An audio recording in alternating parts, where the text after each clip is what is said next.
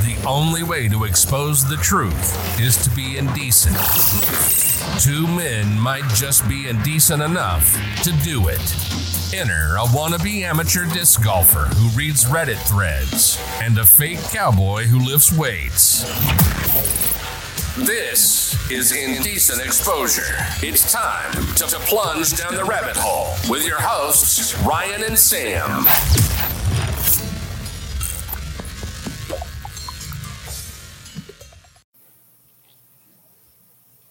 Hello. What's good, man? What's up, buddy? We're kind of both wearing green today. Your shirt is blue. It's not blue, man. It's blue on my camera. That's how bad your camera is.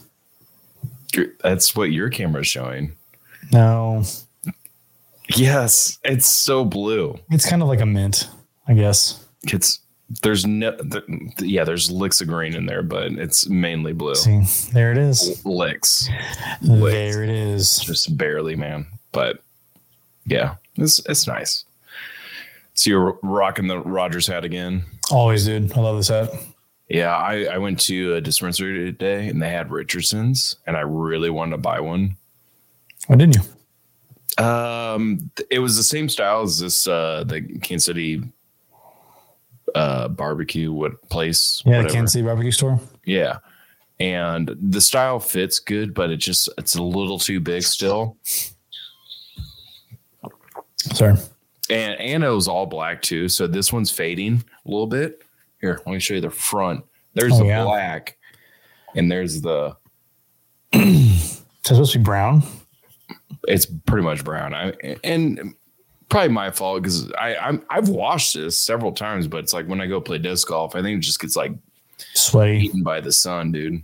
Yeah, that's probably a good point. So it's all good. It's all good. So I'm trying to avoid black hats. That's unfortunate. Not that there's anything wrong with that color at all. I mean, it's one of the colors of your alma mater. It is. It's great. I mean, it matches with everything, man. You can play any, or you match it with anything. Yeah.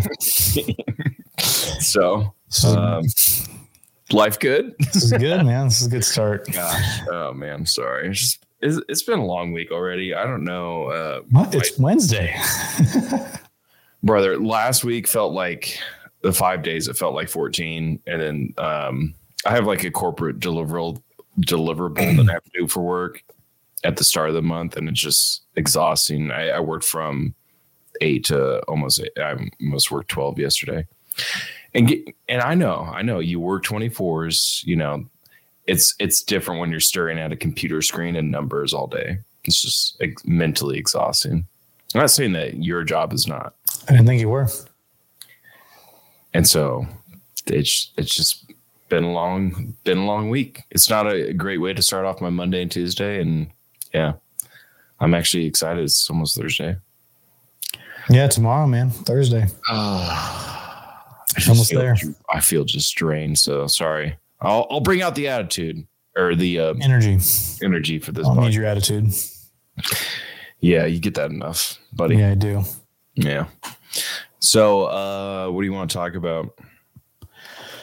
Well, let's recap here a little bit. What did we talk about last week? Let's look at the past 5 podcasts because it's so funny that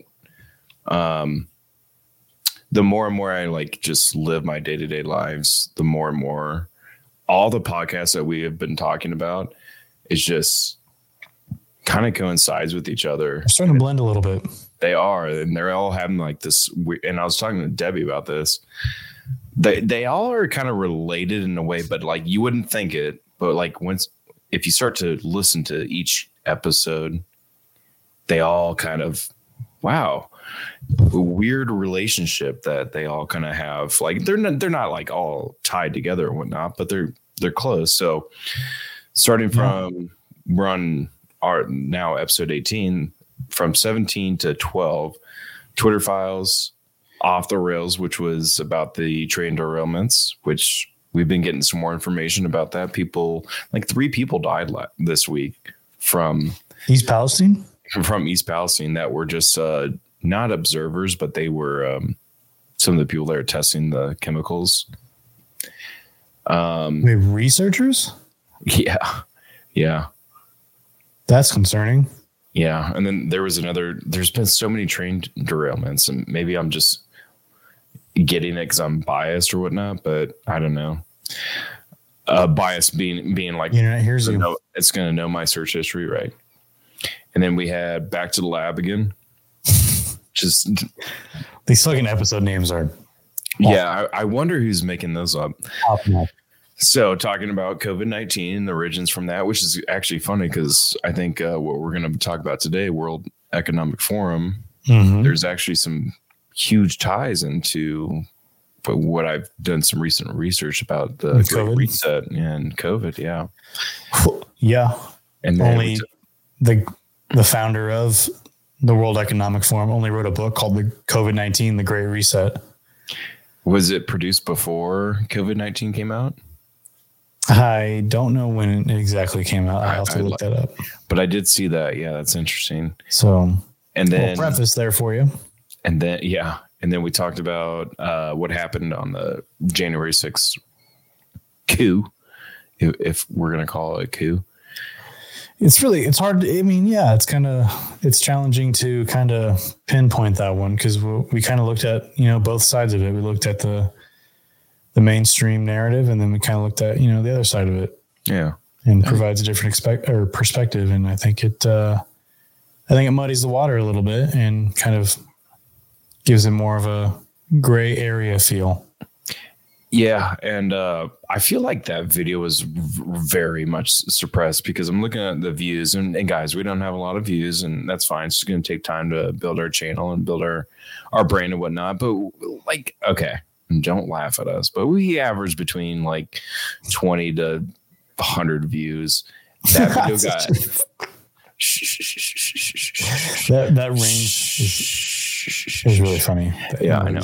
But that video only got 10 views, and suppressed. I thought that was one of our best as far as like came prepared, displayed both sides of the whole arrangement, and that one only got 10. And then we got the ban of TikTok, which got as of now 52 views, which is far supreme of what we just produced. Which you would think there could be a gradual increase of views, which would make sense over time. And then for that one, just plummet. Shocking. Interesting. Peculiar.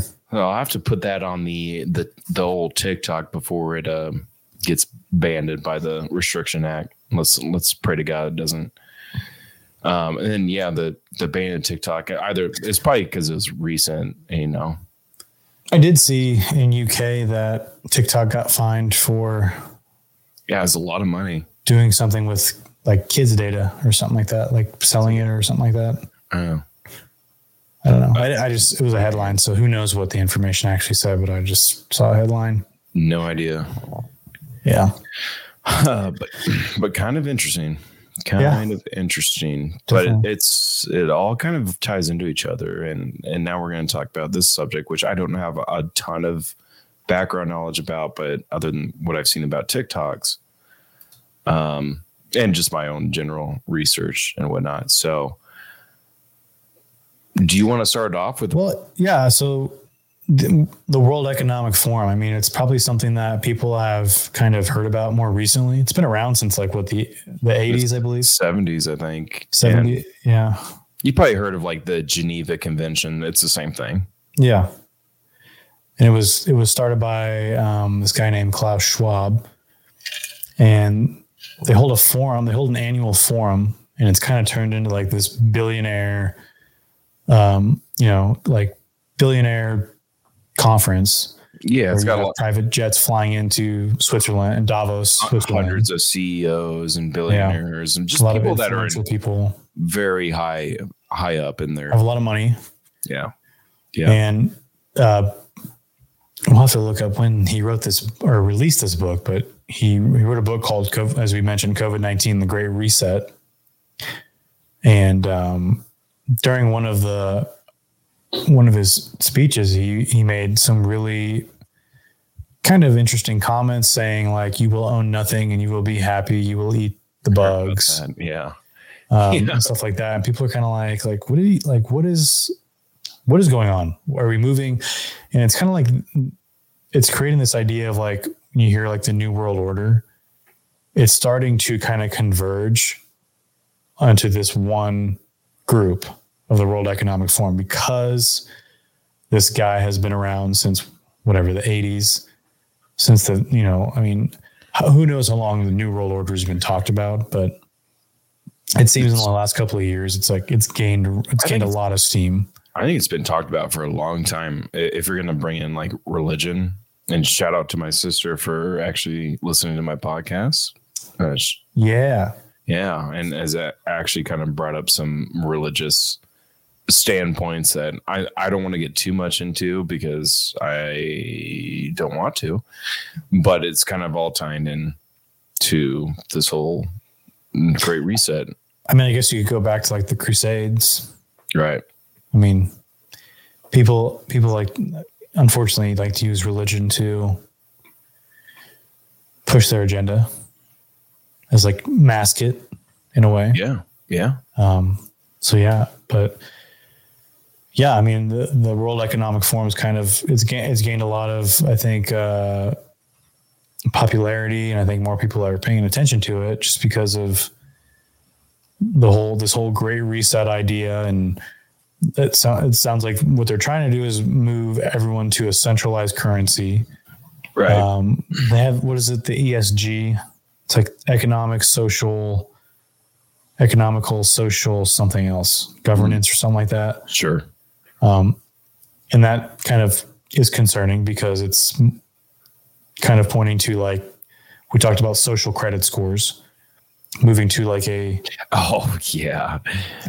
like what China's like kind of implementing. Kind of a black. Areas. I'm pretty sure that's a Black Mirror episode where it is a Black Mirror episode. Rate every transaction, rate every person. If they're like below a 4, like you won't even deal with that person. Yeah, where that girl's trying to get us money, trying to get all the social media likes to boost her social credit score, and then ends up tanking it, and finds out that she's happier now that she let it tank.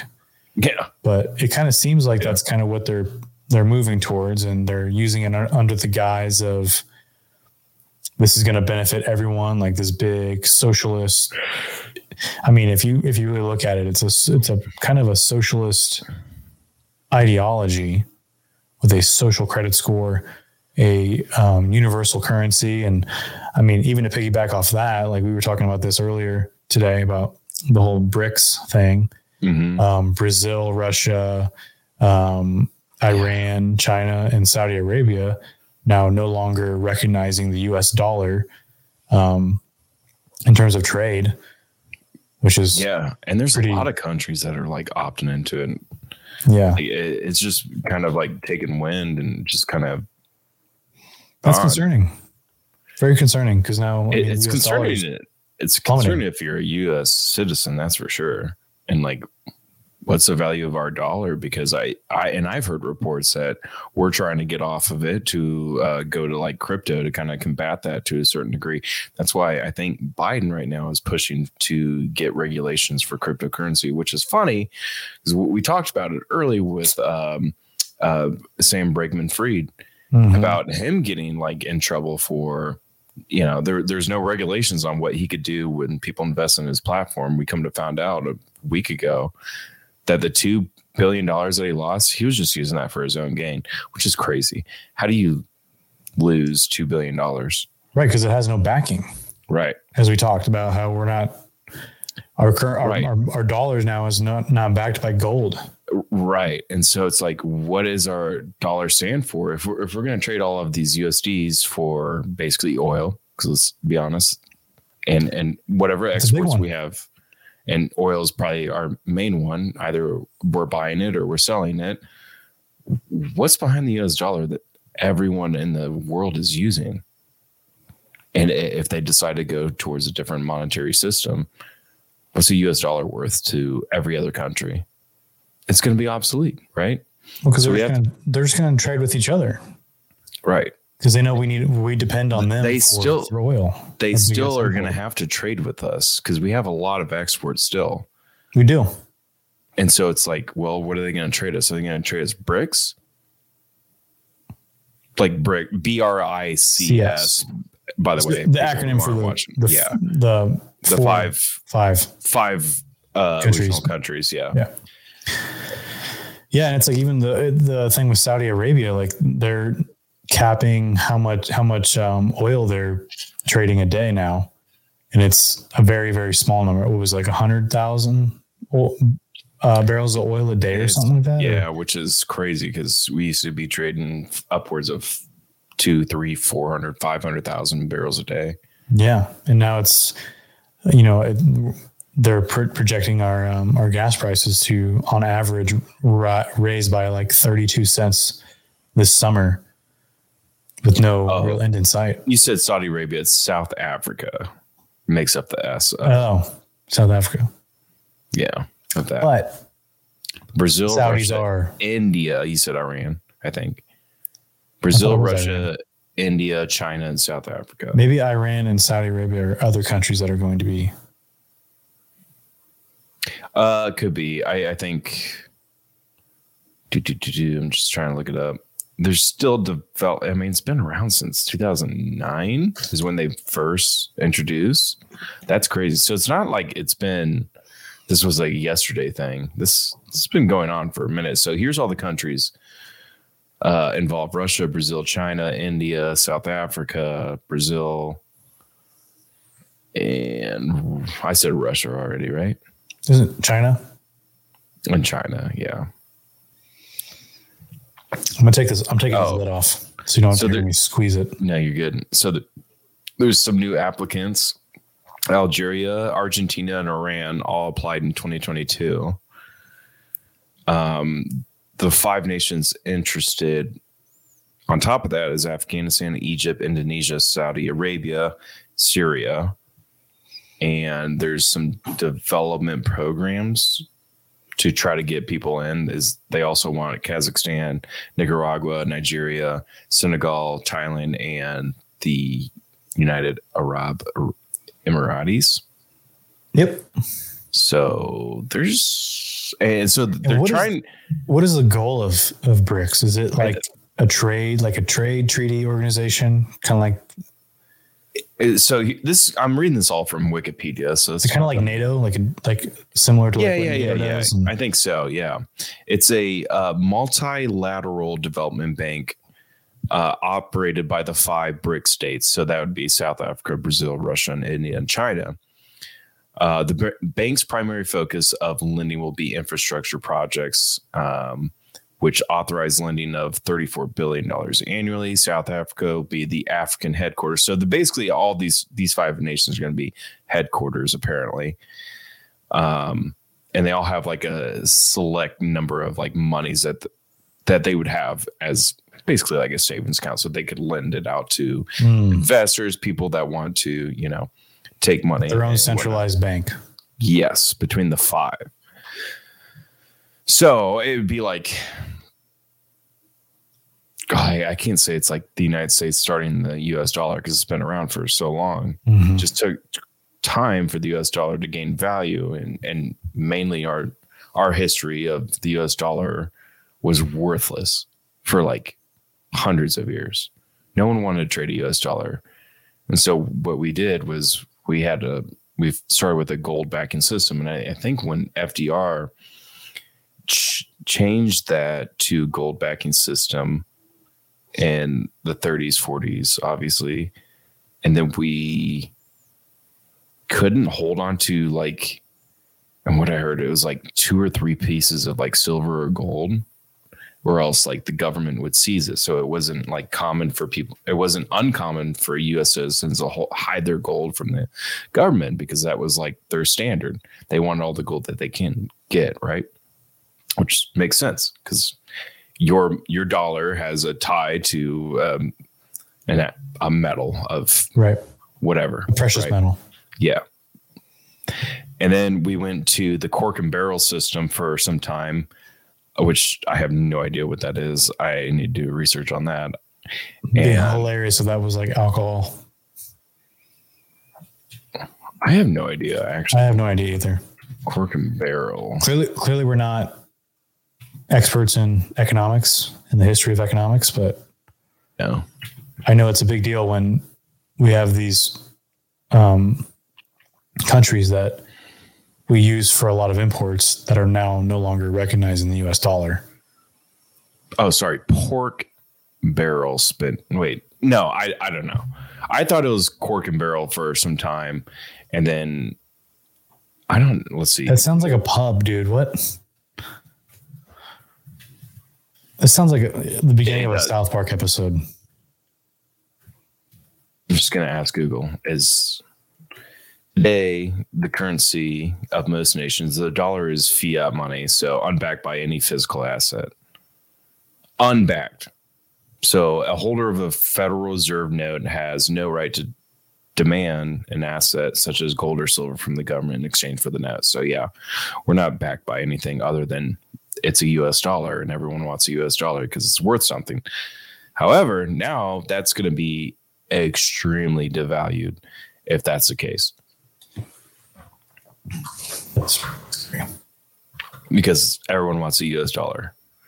And okay, so I pulled up an article. It's like, what's the US dollar backed by? And someone shows a picture of like an F-18 tanks, destroyers and airplanes, right? So like fighter jets and whatnot. So people are idiots, apparently, on this post. That was on Tumblr. Didn't know Tumblr was still a thing. Anyways, so before we get into we already in BRICS, whatnot. I want to show a video of what World Economic Forum's mission statement is, or their story, and then we can kind of go into what conspiracy theories have been risen because of what you've already mentioned about so far. Mm-hmm. So, let me share my screen real quick. Share system audio. Unable to share. That's totally fine. What? No, it's just typical stuff, Ryan. Typical. All right, let me know if you can hear this. Nope. Every time, man. It's because you gotta. Why won't it allow you to share audio? What are you using, Chrome or?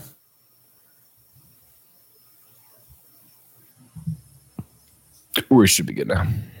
Really interesting big questions that I think we have to face in the world. Helping answer some of those big questions, providing a platform for others to answer those big questions. This is now an open space for a lot of our constituents to truly drive forward their own actions. I'm passionate about serving a group of alternative thinkers who have not only dreamt up great ideas about how the world can be more fair, more inclusive, more just, more sustainable, but are actually proving it's possible. Damen und Herren, herzlich willkommen hier in Davos. If you go back 50 years to the time when the forum was conceived, the whole idea was to make the multi-stakeholder concept come alive. The world has become so interdependent that entrepreneurs everywhere in the world depend each on another. If you look at the history of the forum, it's really been defining systems thinking. For example, the Gavi Vaccine Alliance. It took bringing all these great minds with resources together to say, what can we do about this? Today, we're announcing that we'll spend over $10 billion over this next decade on vaccines. Trust really gives us our credibility. It's really the essential piece to ensuring that we can continue to do the work that we do. The forum managed to convince Mandela and de Klerk to try to reintegrate South Africa post-apartheid. It has been my great privilege to fight a struggle for freedom that the world adopted. And the ability of the forum to have good convening power, to bring all relevant actors to the table, and to be able to do it in a way that can impact entire countries or entire domestic systems. Lassen Sie uns in diesem Geiste gemeinsam für eine gerechte und dauerhafte Friedensordnung für ganz Europa arbeiten. Our job is to get people around the table to construct and create conversations that aren't being had. Why wouldn't we have a conversation about how we can reorient trade rules? Because that would have quite a powerful impact on the level of emissions and use of planetary resources. We must learn to look at the planet not as just a spacecraft on which we are passengers. We must see the planet as what it really is, a living being. What climate change has done, it's monumental around the world.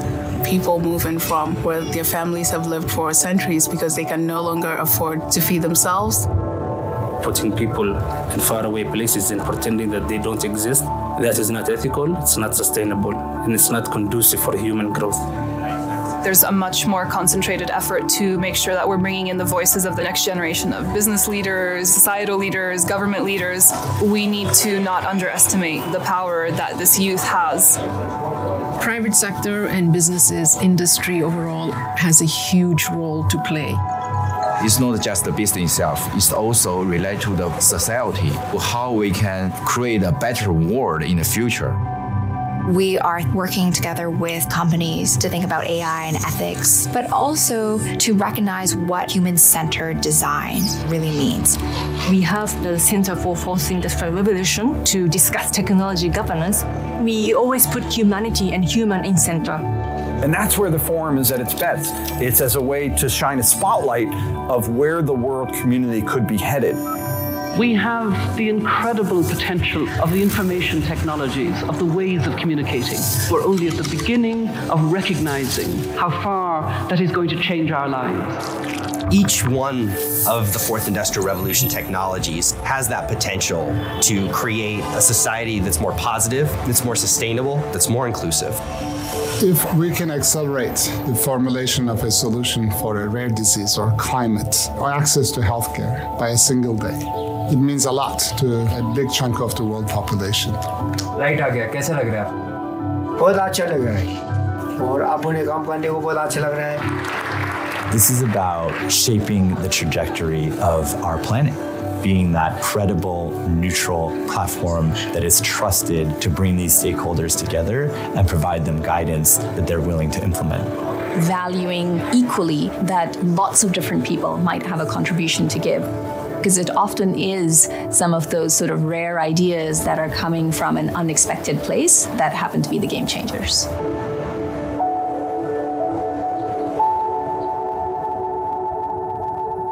Beautiful. Absolutely magical. It's so full of hope. It is. And I'm not saying like, I mean, obviously after you watch that, it's not like, man, how can I doubt people that have billions of dollars are going to run my life into a ruin or whatnot? We're already there. Yeah.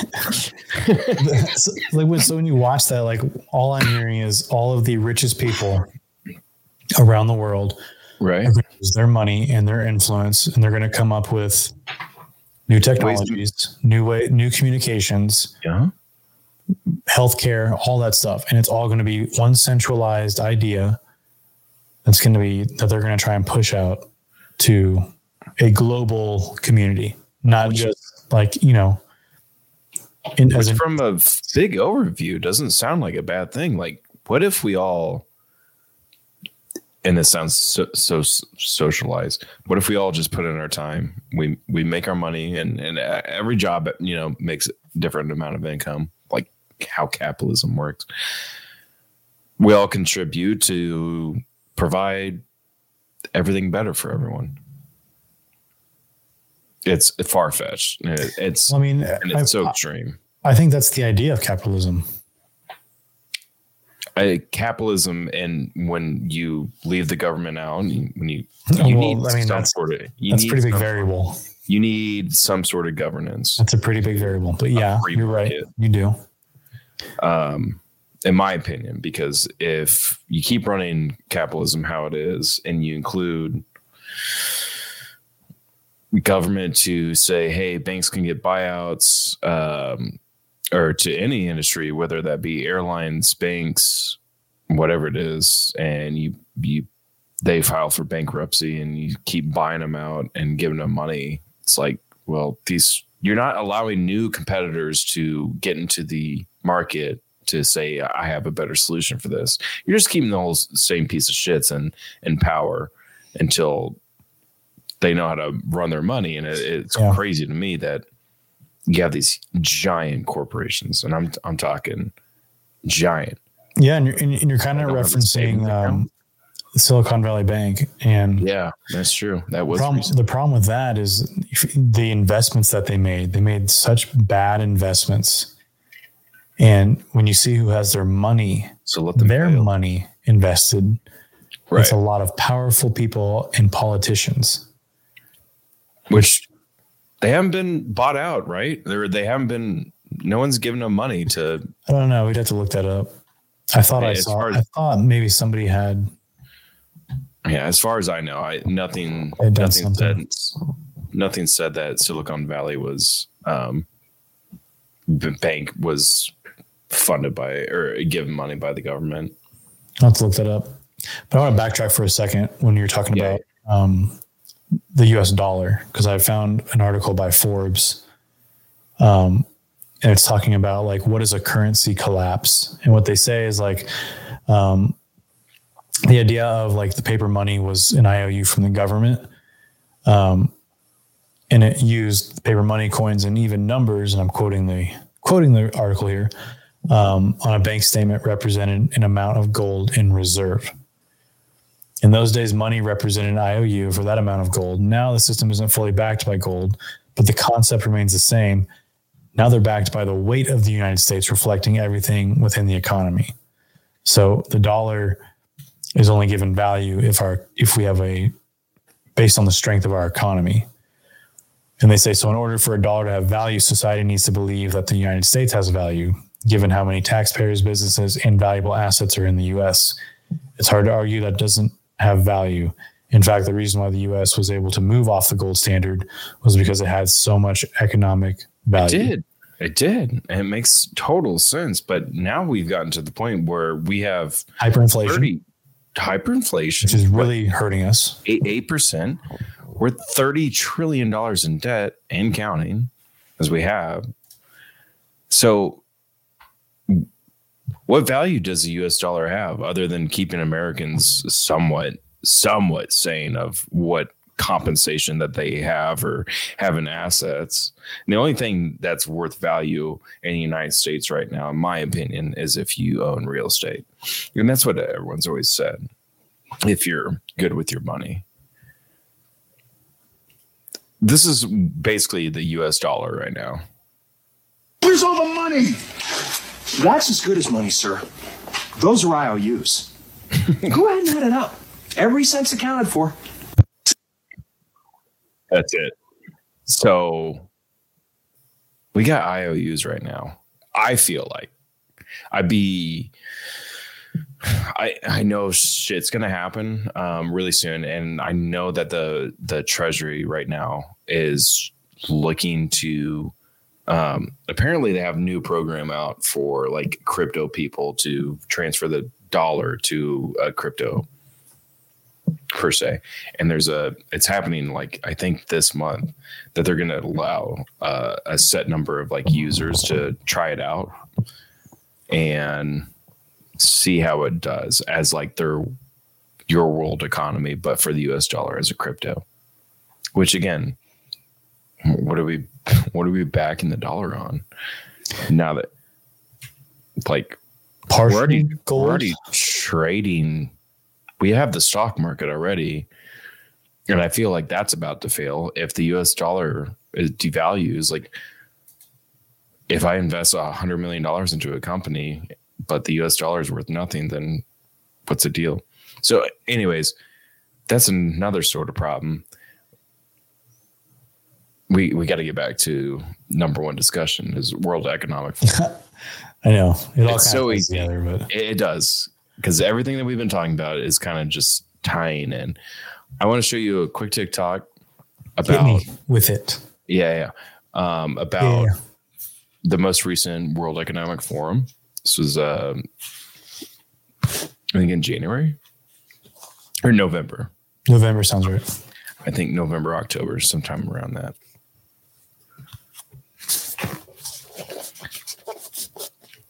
8 chilling predictions for 2030 according to the World Economic Forum. WEF is a scary organization comprised of super rich people who have a plan of action to accumulate global power and wealth. 1. All products have become services. You will not own anything. You won't own a car, a house, any appliances or clothes. Oligarchs will still own everything and will offer housing as a service. 2. There's a global...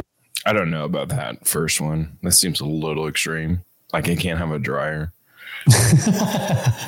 let's pump the brakes right there. Just I can't have an apple peeler. No, you own nothing. You are an apple peeler now. I am the global price on carbon. Environmental damage, whether it's driving your car or flying to a different country, will attract taxation. These costs will come from retail users, of course. 3. US. I kind of want to talk about all these points real quick. Sure. I think that makes most sense. Your point earlier about, or did you say this, or maybe I saw in a video? It's like Bill Gates going to the Geneva Convention in his private jet is going to be way more of a CO2, footprint than I will do in a single year. Driving my gas vehicle, which I barely drive anymore. I'm barely driving, and because I work from home, maybe hitting 10,000 miles. Like I have to take road trips to like beef that up a little bit. So for me to like, and like, hey guys, if you're driving an electric car, good for you. You're helping out. But guess how much that battery that these third world countries are getting the materials for is, I don't know if it's like cobalt mines.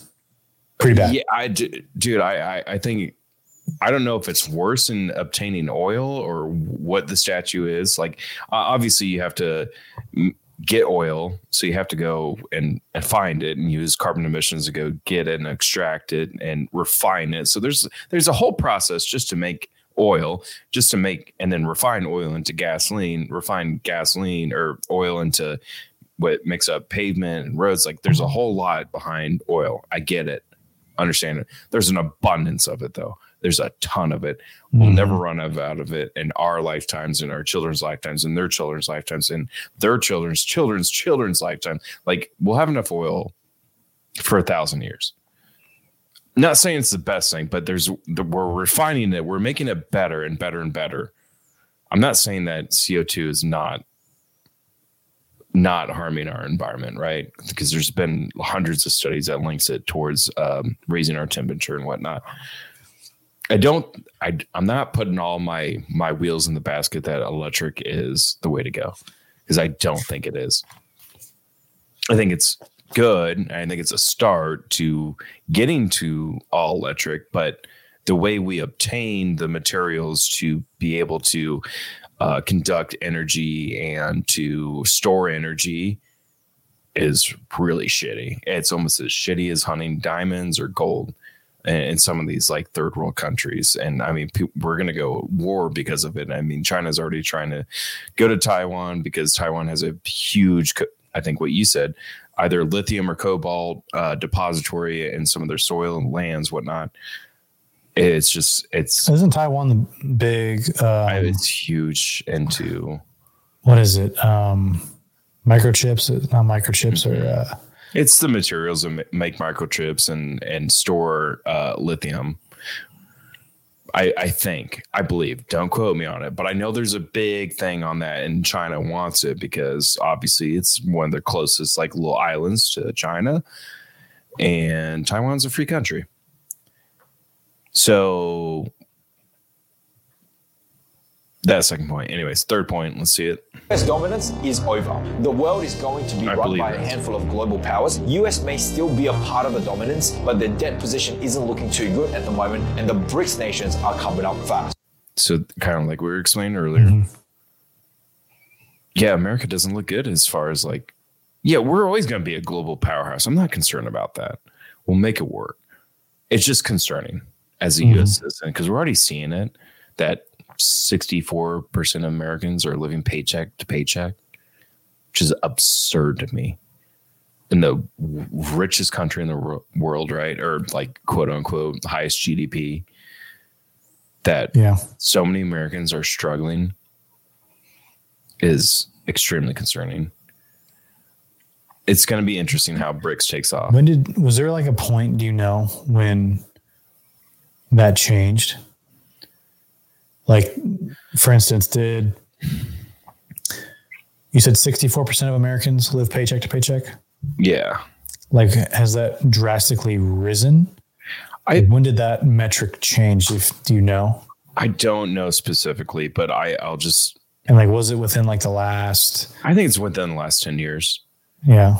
I think. And do you think COVID had a very 100%. Negative impact on that? Because here's my analysis of it. We had 2008 with the housing market crisis, right? Where we had a lot of people that were just buying a $400,000 house when they're only earning $50,000, $60,000. Like they couldn't afford this house, right? But banks are just lending out like it was nobody's business, right?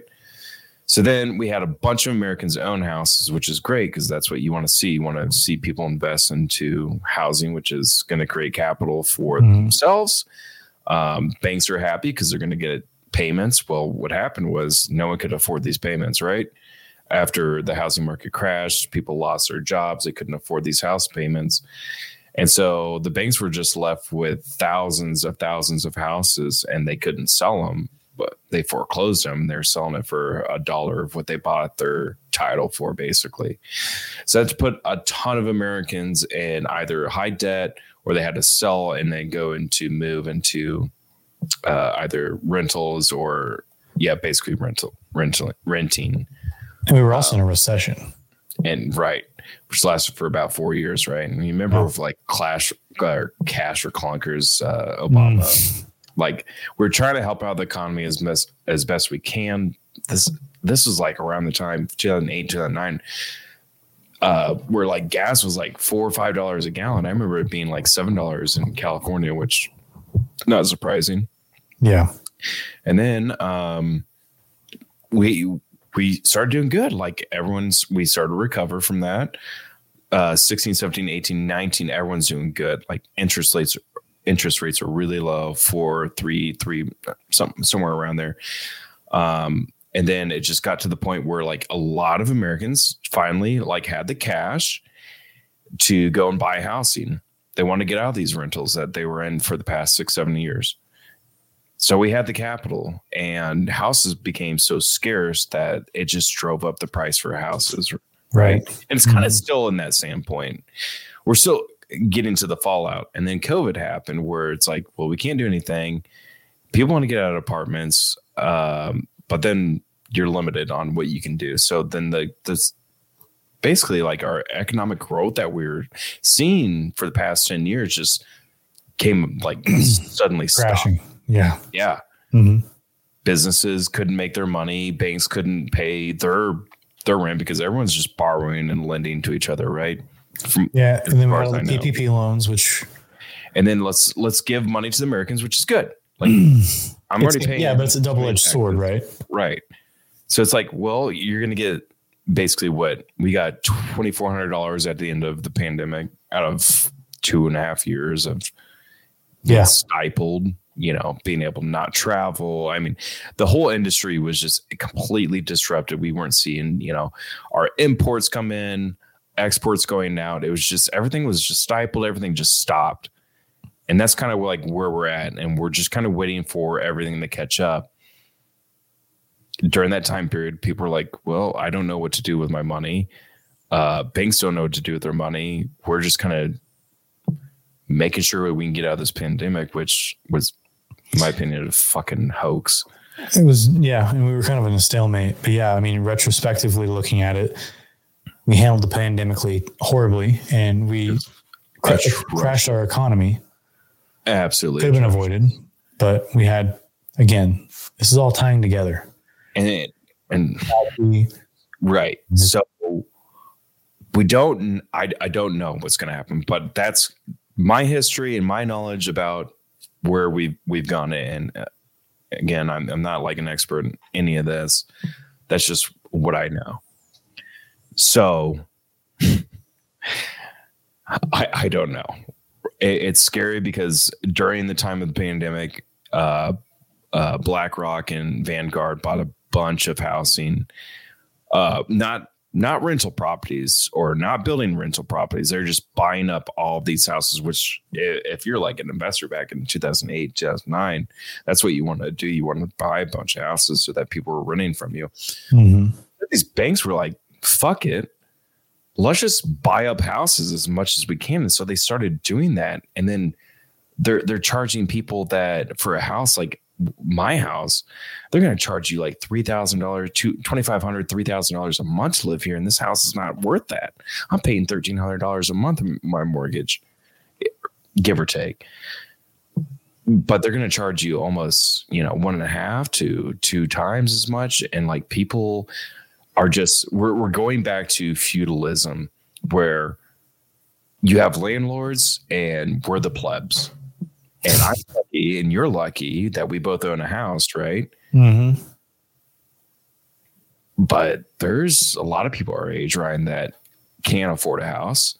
It's even with the like first time home buyers, which is a program offered to first time home buyers. It's in the name.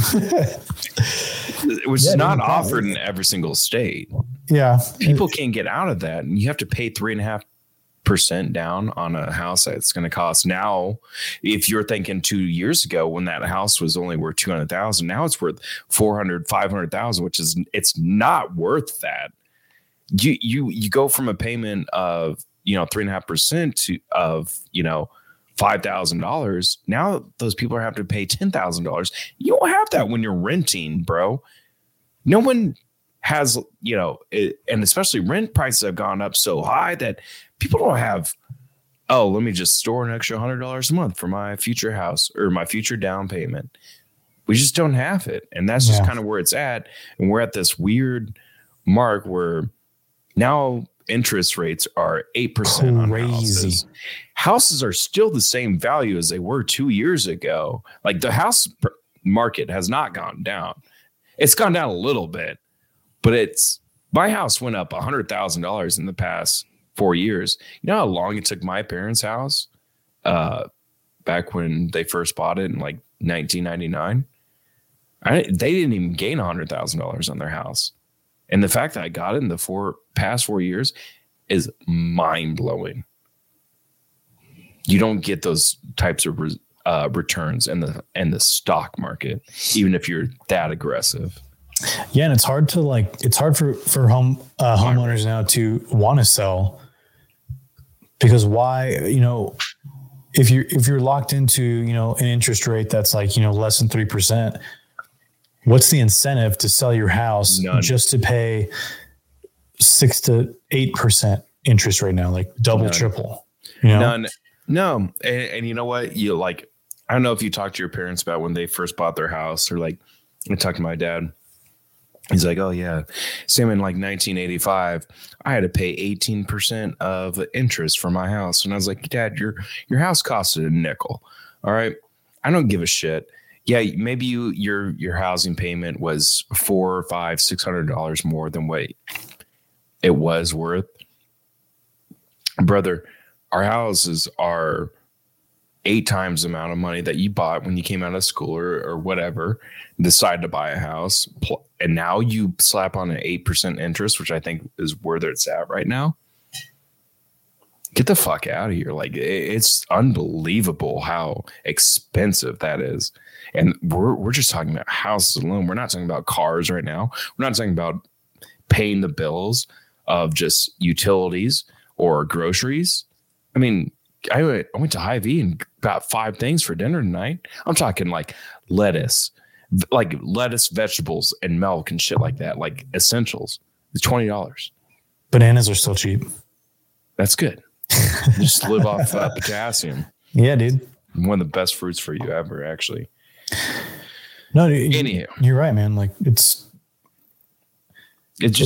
hard. It's really hard to make these big purchases that are needed, especially with buying cars. Like people are holding on to their cars now because we have a big crisis where like there's not enough used cars in car lots, and you're paying sticker price no matter what. You can't even negotiate.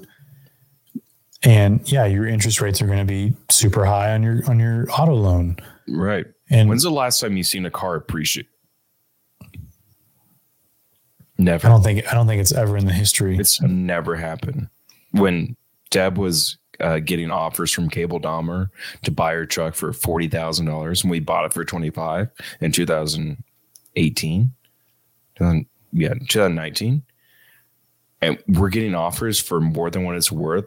Even today, like it should depreciate, right? Like as soon as you take it off the lot, that's what they always said. The moment you're gonna drop $10,000 on that car or whatever. Yeah, that to me, and we all know because we're all living in it. It's like something's not right. And now we're gonna bring up the US dollar. That's also it's losing currency. It's not even close to the euro, which it's depreciating a lot. Failing to get to the euro price for ages. Anyways, okay, we haven't even made it up to the fourth point. For hospitals, virtual health assistants will provide more primary care than human doctors. There will also be a new idea called Internet of Bodies that will be introduced to monitor our health. Listen to this chilling quote. Human beings are no longer mysterious spiritual souls. We are now hackable animals. There will be two classes, the exploited and the useless class. It's better to be exploited than to be useless. Okay. Initial thoughts, because you're more health associated than I am. On that one, I didn't even see that one. I'm sorry. Yeah, I'll play it back for you.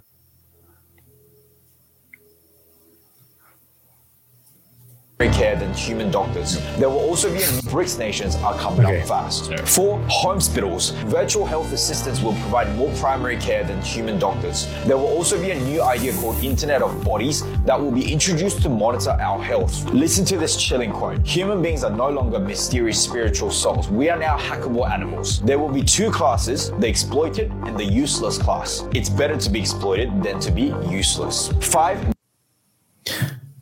What? So I don't believe that. I don't believe that. I think, the whole point was like, hey, less healthcare, more regulated towards like like everyone's data is pointing that if you have these underlying conditions or whatever condition, then this is what you need to take. I don't totally agree with that. I don't. And this is about the World Health Organizations or World Health Forum. World Economic Forum. Right. Yeah, I don't. So what? We're just not going to have hospitals anymore? Is that what they're trying to get at? Like, that one. I'm like, I don't know. I think want hospitals. I think it's hear me out. I think it's a really good thing that we can share all of our. If there's a way to digitalize like your bodies, like. You know how a game, right? A game is like comprised of so many files and whatnot, right? It's all collective and you can make it work. If you can do that with a human body, and we're all different, but like you have enough data to support like individual conditions, sicknesses, illnesses, viruses, bacteria, etc., to make a common like cure for that, I think that's a good thing, right? I don't think there's anything wrong with that. That's what medicine already does. Right. We already do that. Right. And so I think in this quote, they're saying, oh, well, we're going to, the superior are going to remain superior. And the people that are just basically like, what's called like, you're just conditioned that you're always going to be sick. What was it like if you're always sick or you always like have diseases, cancer, like you're fucked. You're screwed. People with comorbidities. Right. And then you're just gonna die and you're not. It's like Darwinism. I mean, they kind of try to do that a little bit with the vaccine in a way. Yeah. When they were trying to say like, oh, if you're not vaccinated, we'll deny you care at our facility. I see like where that could come into play, but I think you'd have too many. I think you'd have too much of a majority from healthcare providers and doctors. I don't think you're to say like, no, that's not how this works. Agreed. Because when you go to a hospital, like even if, it doesn't matter. You can, if you walk in, if you go in by ambulance, whatever, as soon as you get there and the doctor speaks to you, you can go, yeah, actually, I don't want to be treated. And they go, okay, well, based on my assessment, you could have a condition that could lead up to disability or even death. You understand that, right? And they go, yeah, I don't want to be treated. You go, cool, sign here. It's called an AMA, against medical advice. And it's your right to sign that and not be treated. So, I mean, that still exists. And to force someone to, back when they were pushing the vaccine very hard, and to force someone to use a vaccine as a prerequisite to getting any kind of treatment is medical malpractice and absolute nonsense. Would you say the same thing if someone refused the MMR vaccine? What do you mean? So like MMR, like you get that from like birth, right? Or the polio vaccine. Is that something that we still get vaccines for, polio? Yeah. Yeah. I think when you're a baby, I'm pretty sure. Baby. Yeah. Or like shingles or chickenpox, like stuff like that. Look, I may not agree with it. Like I may think like that's a really dumb idea. That's a really dumb thing, but it's your health. I'm not going to, I'll advocate for you and your health. But I mean, dude, I have friends who are providers who have been treating a patient at their home and they are literally having a heart attack. And that patient saying, I don't want to go to the hospital. You're like, sir, you are on the brink of death here. Like your heart is literally dying before our eyes. And the more that we talk about this, the more your heart is dying and the closer you are to death. And guess what? That patient, as long as they hold capacity and competency and can make and understand the risks, they're allowed to say no. Yeah. And there's nothing you can do about it. So if someone was like, came into your facility and they were like, yeah, I have measles, but I never got the vaccine. I don't want the vaccine. A doctor would say, okay, guess what? We have protocol for this. That's the thing is like the hospitals know like that people don't take care of themselves and they don't take stuff or take steps towards, preventing stuff like measles, mumps, rubella, or polio, or COVID, or any preventable disease. They know that, and that's why there's protocol. I mean,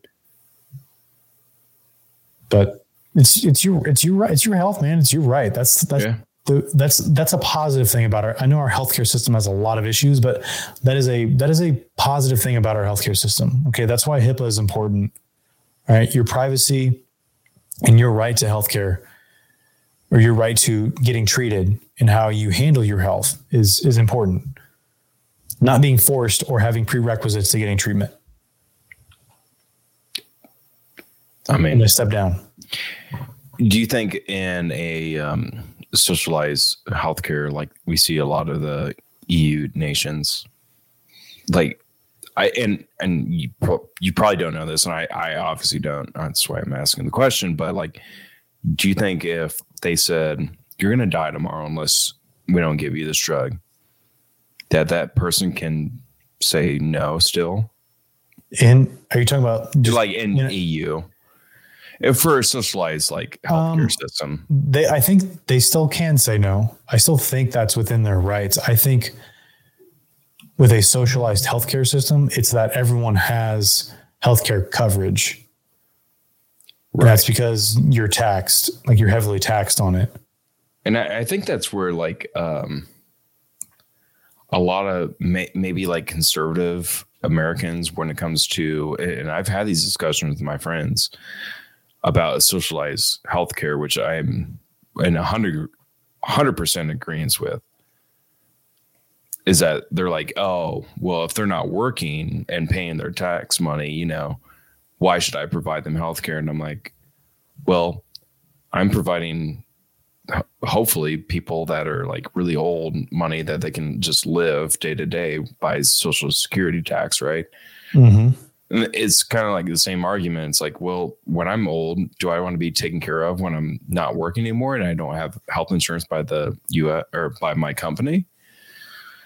It's like my dad, and I'm sure your dad as well, where they're having to pay thousands of dollars for subpar health insurance that they're paying way more every single month than probably what they're going in and getting treated for. I mean, the insurance thing is a whole insurance its own beast. I think socialized, I won't even call it social. I'll call it is socialized, but I'll call it universal healthcare, which I know it's been a big thing. I think theoretically there's benefit to it because everyone has, coverage, but at the same time, like, I don't think people understand that, like, in our healthcare system now, like, people go and get treated and then they will get a bill and they just won't pay the bill. You don't have to. Yeah. And then so somebody else has to pick that bill up. Guess what? The collection agency picks it up. I know, but under HIPAA laws, you don't have to disclose. Right. But my point is that like, the issue that I see with universal healthcare is kind of what you brought up earlier, to where, look, if you don't want to work, that's fine. That's not even like, I don't even think that's a real issue. Cause I don't think I don't think especially in our economy, like, I don't think there's we're not like 10% unemployment. You know what I mean? Right. We're way less than that. We're way less than that. People work. We've always fluctuated between like 2 to like 8%, 8% being like Great Recession sort of thing. I think the problem comes into play is where we have a lot of, what is our biggest health problem in our country?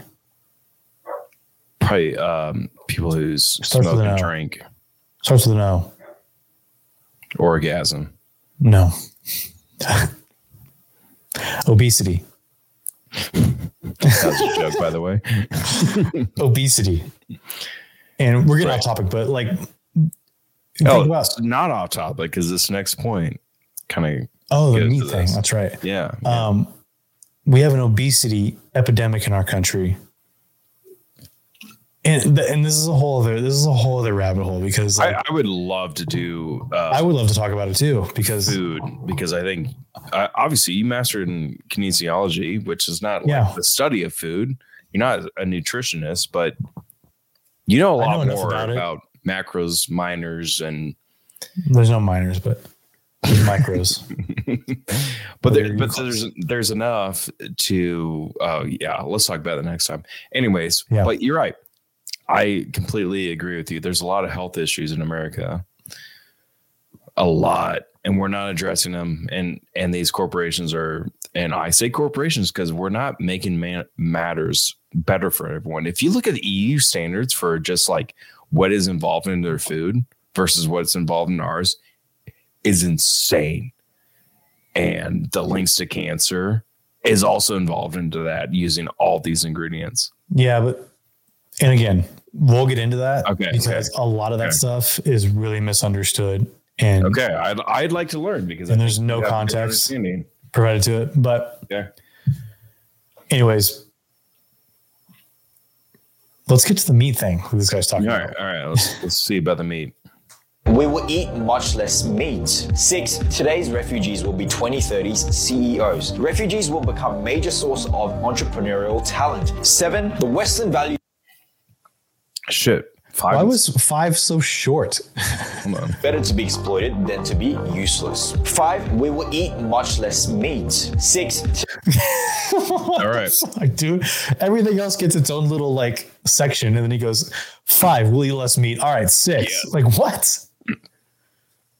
I didn't learn anything. First off, in what context will we eat less meat? Like, are you saying there's going to be less meat available? Or are you going to say they're going to stop recommending people eating meat? Or are they going to put restrictions on how much meat people can buy? Is there going to be restrictions on how much meat's going to even be like available in like supermarkets? Like, we don't know. What's the context there? You can't just say we're going to eat less meat. All right, number 6, refugees. Apparently, the quote is, if I can just pause it real quick, is that we're going to be eating bugs instead of eating bugs instead that's where it's going. Meat. That's where it's going. The bugs. Okay. Which I'm not fucking eating bugs, bro. I'm not eating bugs either. I mean, I'm just not eating it. Just end the day, man. I'm good. Just I'll fucking starve, dude. Whatever. No, I'm good. I don't know what to say about the whole food thing because we have enough food to give everyone on this planet enough dietary, nutrition value to there should be no world hunger at all. Agreed. America alone, like the fact that people are like starving or kids aren't eating for school or whatever blows my mind because I can go. Dude, that reminds me of like the one like bipartisan thing that we had going during COVID was the child tax credit. And that never get passed? No, it did. It did get passed, and it was working. And like, I think we had like, I don't have the numbers but I remember like the child poverty rate. What? Child poverty rate. Whoa. You want to? Whoa, dude. Whoa, dude. Canceled. Hashtag. Everyone relax for a second. What was that? You said it. Bro. No, dude. I said child poverty I'm gonna rate. put him on blast. Oh shit! I can't make that just right. Damn it! The child poverty. You can. It's okay. I don't want to. Okay. The child poverty rate dropped like significantly, and then both sides just let it go to expire. And it was like, why? I don't know. I don't know why, but I remember this back in like during the COVIDs. That's crazy. Yeah, dude. And it's like doing stuff like that, like when both sides can go, hey, this bill, we don't have any bullshit from either side in it. This is something that benefits something that we both want, to happen. Yeah. And they did it. And it was like, holy shit. We put our heads together and something worked. Whoa. And crazy. Now we're letting it go to expire because it's probably because both sides were like, all right, if we're renewing this bill, I want this in there. And then I want this in there. And it was like, okay, well, we don't agree on those things. So we're going to let it expire. I think is kind of what happened.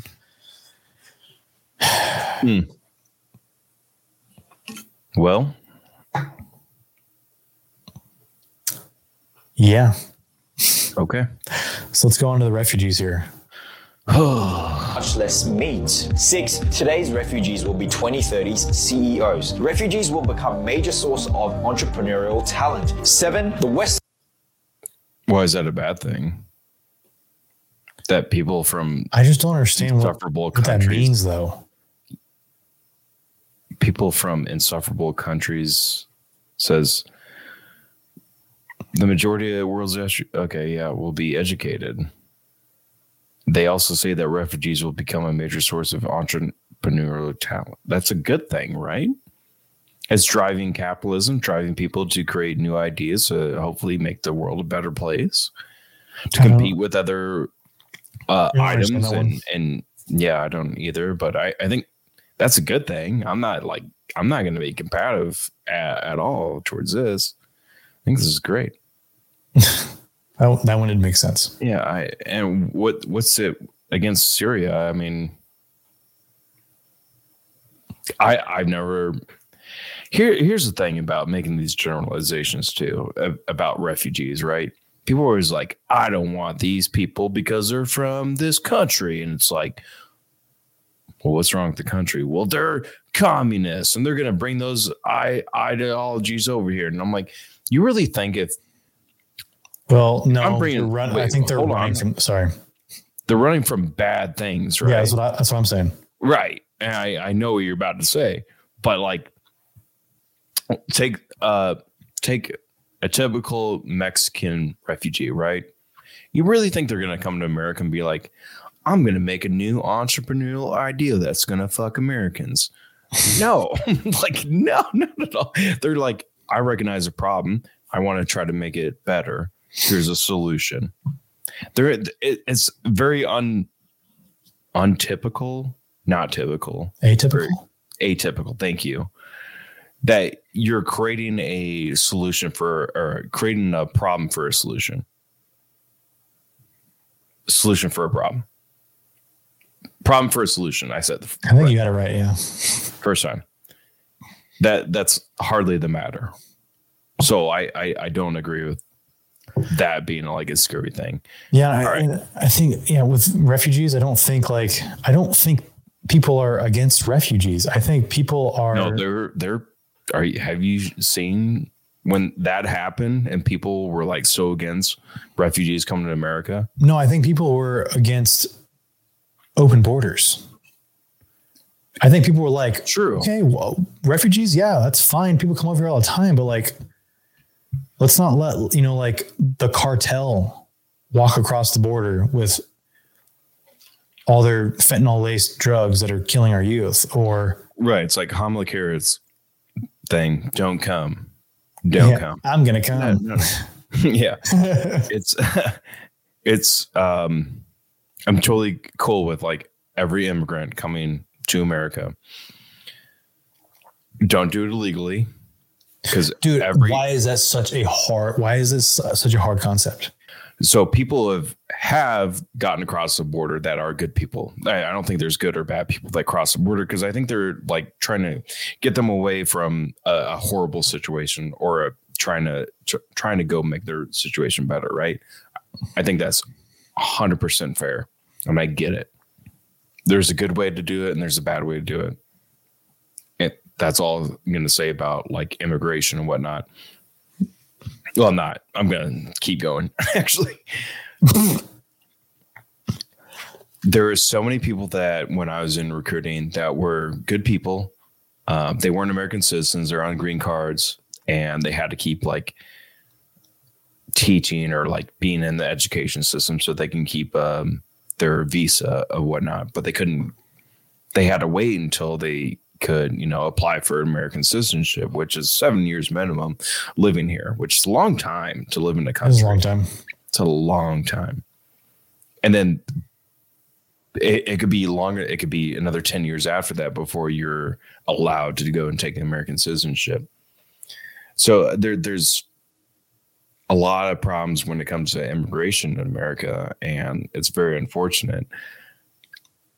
And I don't know what to tell those people, because I think a lot of people that are wanting to go to a country like America or Canada or UK that are traveling from Middle Eastern or South American countries are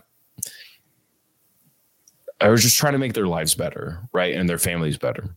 Mm-hmm. Dude, I'm on board. I agree with you with the premise. Yeah. And it's just, I don't know what my point is here. I think your point is that having refugees come to your country isn't because they're bad people or bringing bad ideologies over. Like you said, they're escaping. People are scared of. They're escaping tyranny, from. Right? And they're trying to come to freedom. But I mean, you have to go through the proper channels. Right. To get into our country, because again, we've seen time and time again, bad people will take advantage of good people. Yeah. And bad people will take advantage of bad systems to get what they want. And we've seen that happen in our country. So I think I think that's what our next president needs to focus on, is to actually fix the border. Yeah. Border problem. The immigration problem. It's such a gray area, because it is a gray area. It is. You want to do right what's for people as like a humanitarian, look at it. Yeah. You don't want it. Sorry, I'm burping. It's okay. You don't want people to suffer. You don't want anyone to be in cages or whatever. But don't take it as a political gain either. If you're going down there, and I'm not to throw out AOC, but she did that. It was just political gain. I think every president, every political member that wants to get elected is showing some form of either empathy or concern, but they never address it. We never see someone that's just like, hey, this is wrong. Let's let people like come on in. Like it's going to be all right. But you're just going to have to go through the same process as like most people that do it legally, especially if you're coming not from Mexico. No one's coming from Canada to the United States. Let's be honest there. But you have a third world countries coming from South American and Central America coming up to our lands to seek prosperity. The difference is the people that are coming from, Eastern Europe or like anywhere from the country that have to travel by plane, they have to go through all of that process. What's the difference between just Mexico? Like, can we not solve that issue? Like most countries that are in Europe, and I don't know this for a fact, but I know a lot, have a fence of some sort. I'm just going to leave that there. Most countries have that. A fence. Oh, or I thought you said offense, like offense. A like physical. A physical fence. A physical fence or a building or something. Or, well, of course. I'm pretty sure that U.S. Canada does not have that, but I know that the Monties will catch your ass if you try to go to Canada, fleeing, or if they find you, you're going to be shipped back to the United States promptly. Let's move on to. Sorry, you got to go back to America, bud. Yeah. Refugees will become a major source of entrepreneurial talent. 7, the Western values. All right. Will be at breaking point. WEF wants democracy to be reimagined as the values that have underpinned the liberal world order will have been tested to the breaking point. 8, we are going to Mars. Here are 8 chilling predictions for 20 values that have underpinned. Yeah, hold on. 8's fine, but thought let's go to Mars. Yeah, who cares? So 7, the values that built the West have been tested to the breaking point. It's not that the WEF wants democracy to fail. It's just that they want to be reimagined, they say in 2030. Great reset. The values have underpinned the liberal world order will have been tested to the breaking point. What are these values? Individualism, freedom of speech, laissez-faire, capitalism, Judeo-Christianity. The WEF doesn't say, but they'll be really happy to tell us once they've taken it over. Kind of the old fallacy that says, oh, well, if they do this, then XYZ is going to happen. Like, okay, we don't know. I think democracy still, if you leave it up to the people, it's going to go in the right direction. And I'm not talking about the people that we have in the United States, because let's be honest, we're brainwashed. The shit that we see every single day on either TV or social media, especially if you're looking at Facebook, YouTube, sorry, YouTube, but you're involved, and TikTok, all these platforms. But I feel like TikTok has been the most unrestrictive app about ideas and ideologies that I can see other parts of the world what am I trying to say? I in TikTok, I see ideologies that are, bless you. Thank you. You see more unfiltered. It's more unfiltered. Thank you. That's all I was trying to say. Whereas I think the stuff that I know the stuff we see in America is so filtered. It is filtered, but here's something that's really kind of positive. Okay. CNN's numbers, and this is I'm just taking an example of a mainstream news network. Their numbers have been like crazy low. Yeah. Like they did one of these little demo things and they only had 80,000 viewers for this demo. That's really... And like, yeah, and you look at their peak prime time and like, they're not even like they're not even close to 1 million viewers. And you put that on the grand scale of the population of the United States. That's good. And you compare that to Fox, and like Fox has super low numbers too. And so, I mean, kind of what you're seeing is a shift in how people are consuming their news.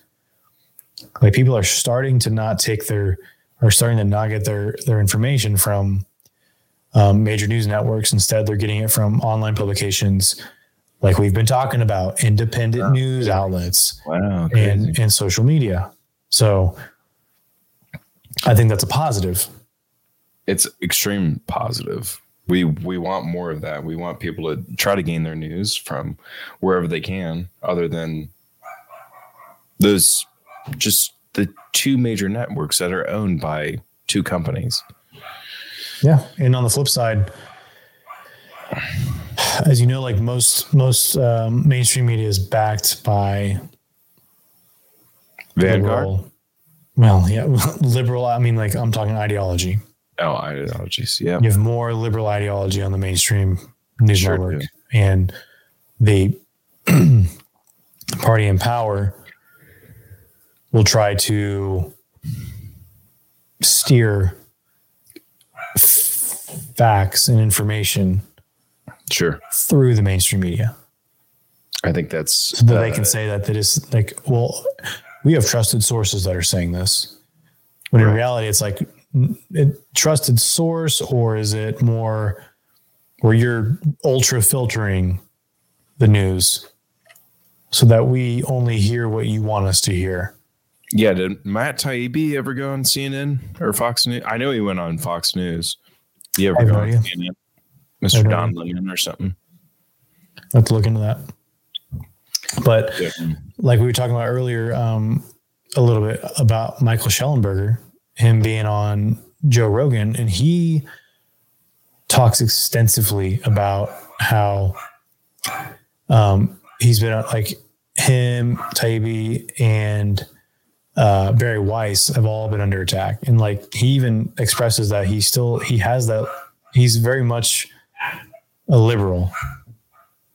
My dogs are going crazy right now. I know, I can hear him. Tell him to shut up.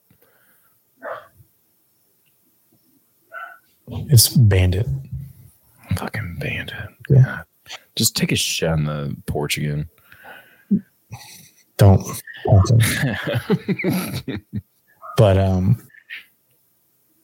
yeah, he talks about how he's liberal, and how when he was kind of gathering the information from the Twitter files, he was invited on by Barry Weiss, and Barry Weiss is conservative. Matt Taibbi is probably more liberal. And they went in and they got all this information on Twitter files. They did all this reading, all this fact finding. Yeah. Just to present the truth, and how you have one side of the aisle that was attacking them and trying to discredit them, calling, if you remember AOC calling the Hunter Biden story a half fake story. Yes. And it's like, that's even a weird premise to say half fake, but half fake. Like, what's true about that? Yeah. But when we came to find out was everything in the New York Post story was all true. All the evidence they found, the fact that the FBI subpoenaed for Hunter Biden's laptop. They had the laptop. They had all that information. This is all true. This is not half true, no half truth, no half falsehoods or whatever. You have to create a narrative if you're someone like in her shoes too. Unfortunately. I mean, do you? No, you don't. You could be just a stand-up politician. You could, but she's not. That actually respects the facts of everything. Yeah, but we can't. We can't. So anything else about WEF? I do have a video for you. Okay. I have a video of James Lindsay. If you don't know James Lindsay, I would highly suggest giving him a follow on the Twitters, finding some of his work on YouTube. He has like his own little publication Gosh dang it, what is it called? I'll need to look it up. He talks a lot about WEF, and he is kind of independent like you. He's not conservative, not liberal. Oh, thank you. Yeah. See if I can look up what his thing is called. New Discourses. That's his Substack. New Discourses. This video is posted by...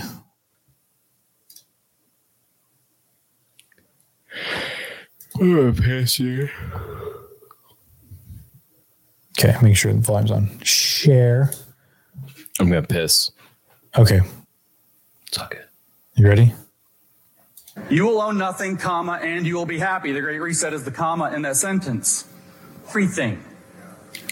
They've done interviews with corporate leaders that go on to say, beyond you'll own nothing and be happy, they explain how. They say, well, the thing is, you don't actually want the product, is what we've realized. You just want the benefit of the product. So maybe we'll keep the ownership of the product and we'll just sell you the benefit of the product. So you don't actually have to own anything. Everything's on a subscription service. And they can take it away or turn it off whenever they want. And you think, well, you're Netflix, okay. But now think it's your car. We're actually seeing things like that. They were turning off trucks in Canada remotely.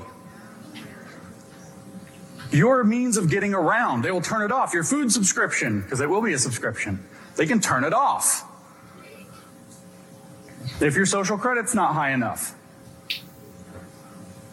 This is the world that these guys envision. And the reason they envision it is because they want to create one that is both perfectly predictable as a market and perfectly controllable as a political object.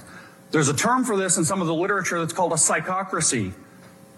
A government by psych, you're pretending that you're happy in the metaverse or something while you own nothing. They say, everything you have, you will rent and it'll be delivered by drone. Does that include your underwear? Because I draw the line. I don't know about all y'all in the room. I know it's hard to identify these days, but I am a man, and therefore I will buy my underwear and I will wear them till they fall apart. It's how we do things in America. I'm just saying. Everything you own, they say, you will rent, or everything you have, you will rent.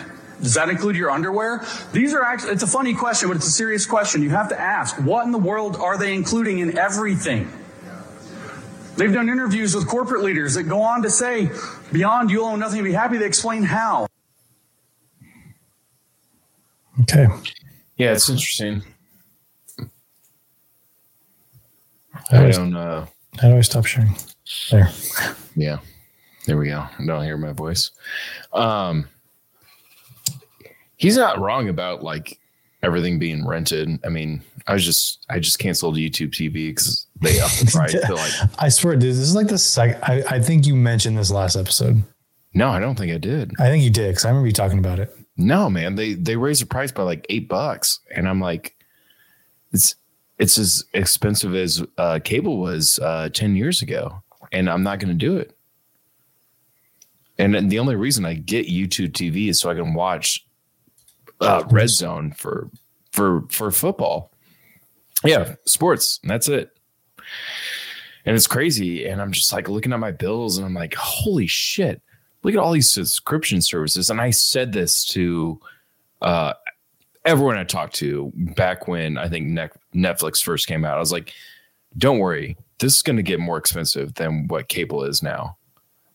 This is like when everyone had cable. My dad was paying, $120 for a DirecTV. I'm like, you're going to have a subscription service for Netflix, ESPN, ABC, and you see it now. You get Paramount Plex, HBO, Stars, like everything. Everything's $10-15 a month, and you're now paying more than what you would have paid back when you had these for free, other than the fact that you don't have to watch commercials. Mm-hmm. So thanks.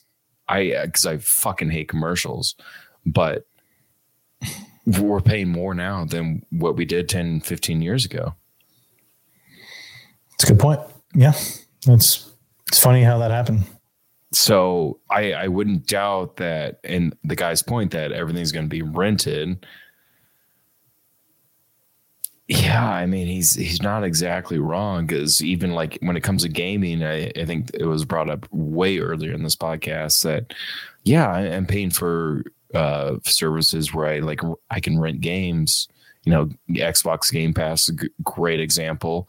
PSNet, I think, has a subscription service for all PS games where you can just go and play them anytime you want, which is great for a game that you want to go and play maybe 10, 15 hours or, and then you're done with it. Yeah, it's a scary premise to think like it's you want your groceries this month. Okay, well, if you want groceries every month, you pay this X amount. I think your social credit score has dropped. We're gonna have to cut your. Well, I mean, hasn't it already evolved for your monetary credit score? Like, you can't buy a house unless you want this much interest and this much down payment. Then we can trust you. It's like when Deb's good friends was like saying she went to go apply for a mortgage and she has a great credit and she couldn't do anything. She couldn't buy a house because she had no like credit cards, nothing like that.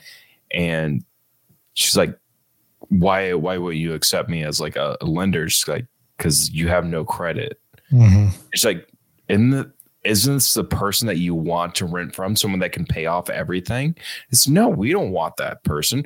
The banks want people that are around the 600 to 700 credit scores, because they're always going to have a high interest. They're always going to have to pay for the rest of their life, basically. And they're always going to own that person. And that's it. That's all it is. Why was a credit score ever invented? I think because of what happened, the Great Depression. Credit scores were developed in like the 80s, 90s. Like, this way before housing crisis. This was a after-term concept, and it was. I think it was because like with. I'll just ask Google real quick. Well, I was gonna say, I think it's kind of like with school loans. Like, why has education become so pricey? And that's because anybody can get a school loan. And it's just, loans are so accessible now because you're attached to that school loan for the rest of your life. Well, they will garnish your wages. You know what I mean? Right. It's not like a car. It's not like a car where if you miss payments, they're like, all right, we're going to repo your car, or, oh, we're going to repossess your house. Like, nope, we're going to garnish your wages. Guess what? We're taking your paycheck now. Fair. And I don't think where the credit score, it's not a bad idea. Like, if I'm a banker and I say, hey, I have $1 million and I have 10 people coming to me and they all want $100,000, right? I'm going to charge them 10% interest for each of these loans. And I'm going to make another extra $100,000, right? Or $1 million.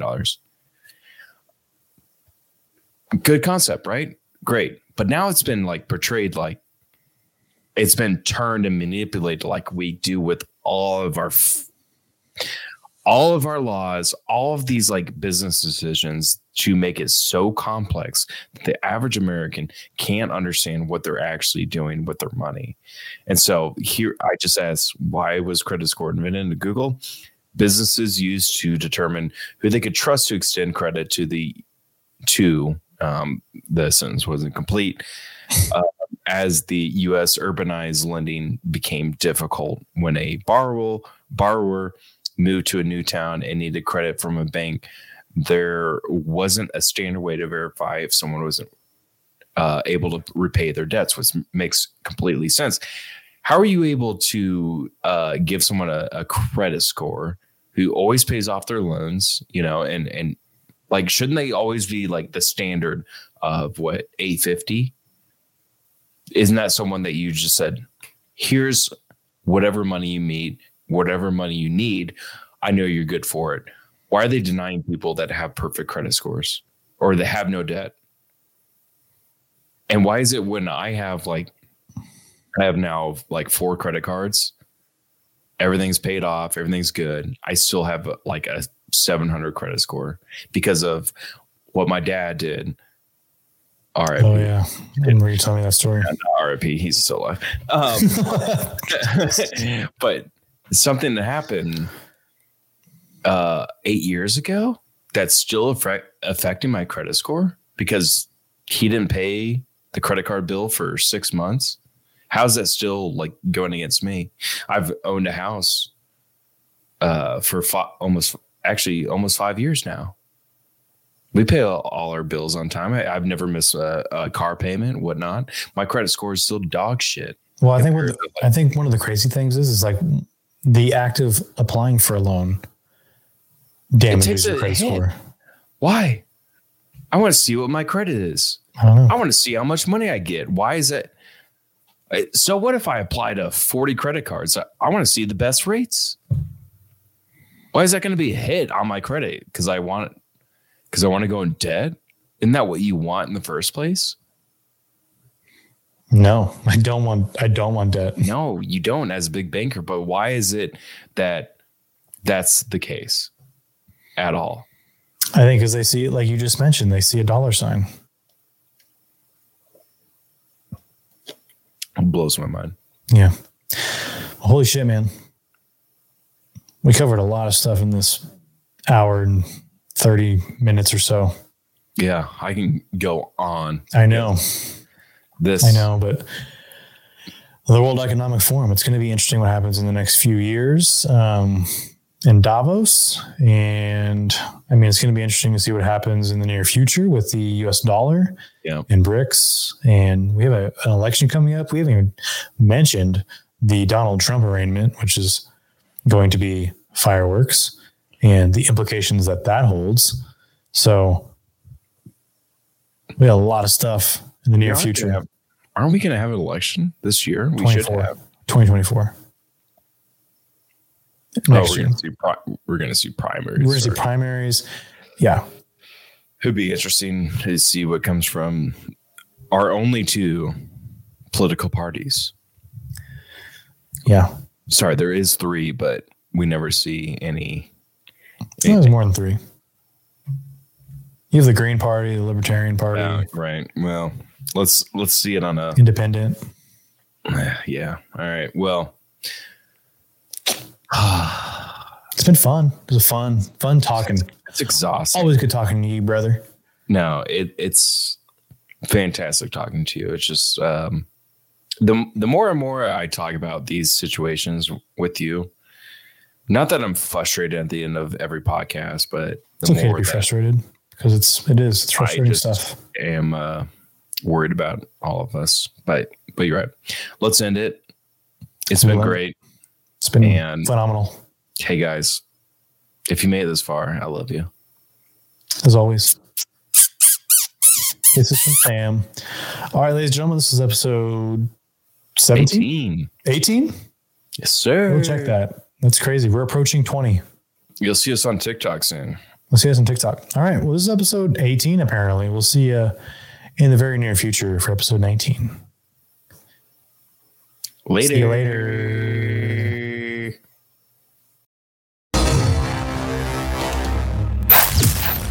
Congratulations. You've made it to the end. You might as well tune in for the next episode of Indecent Exposure.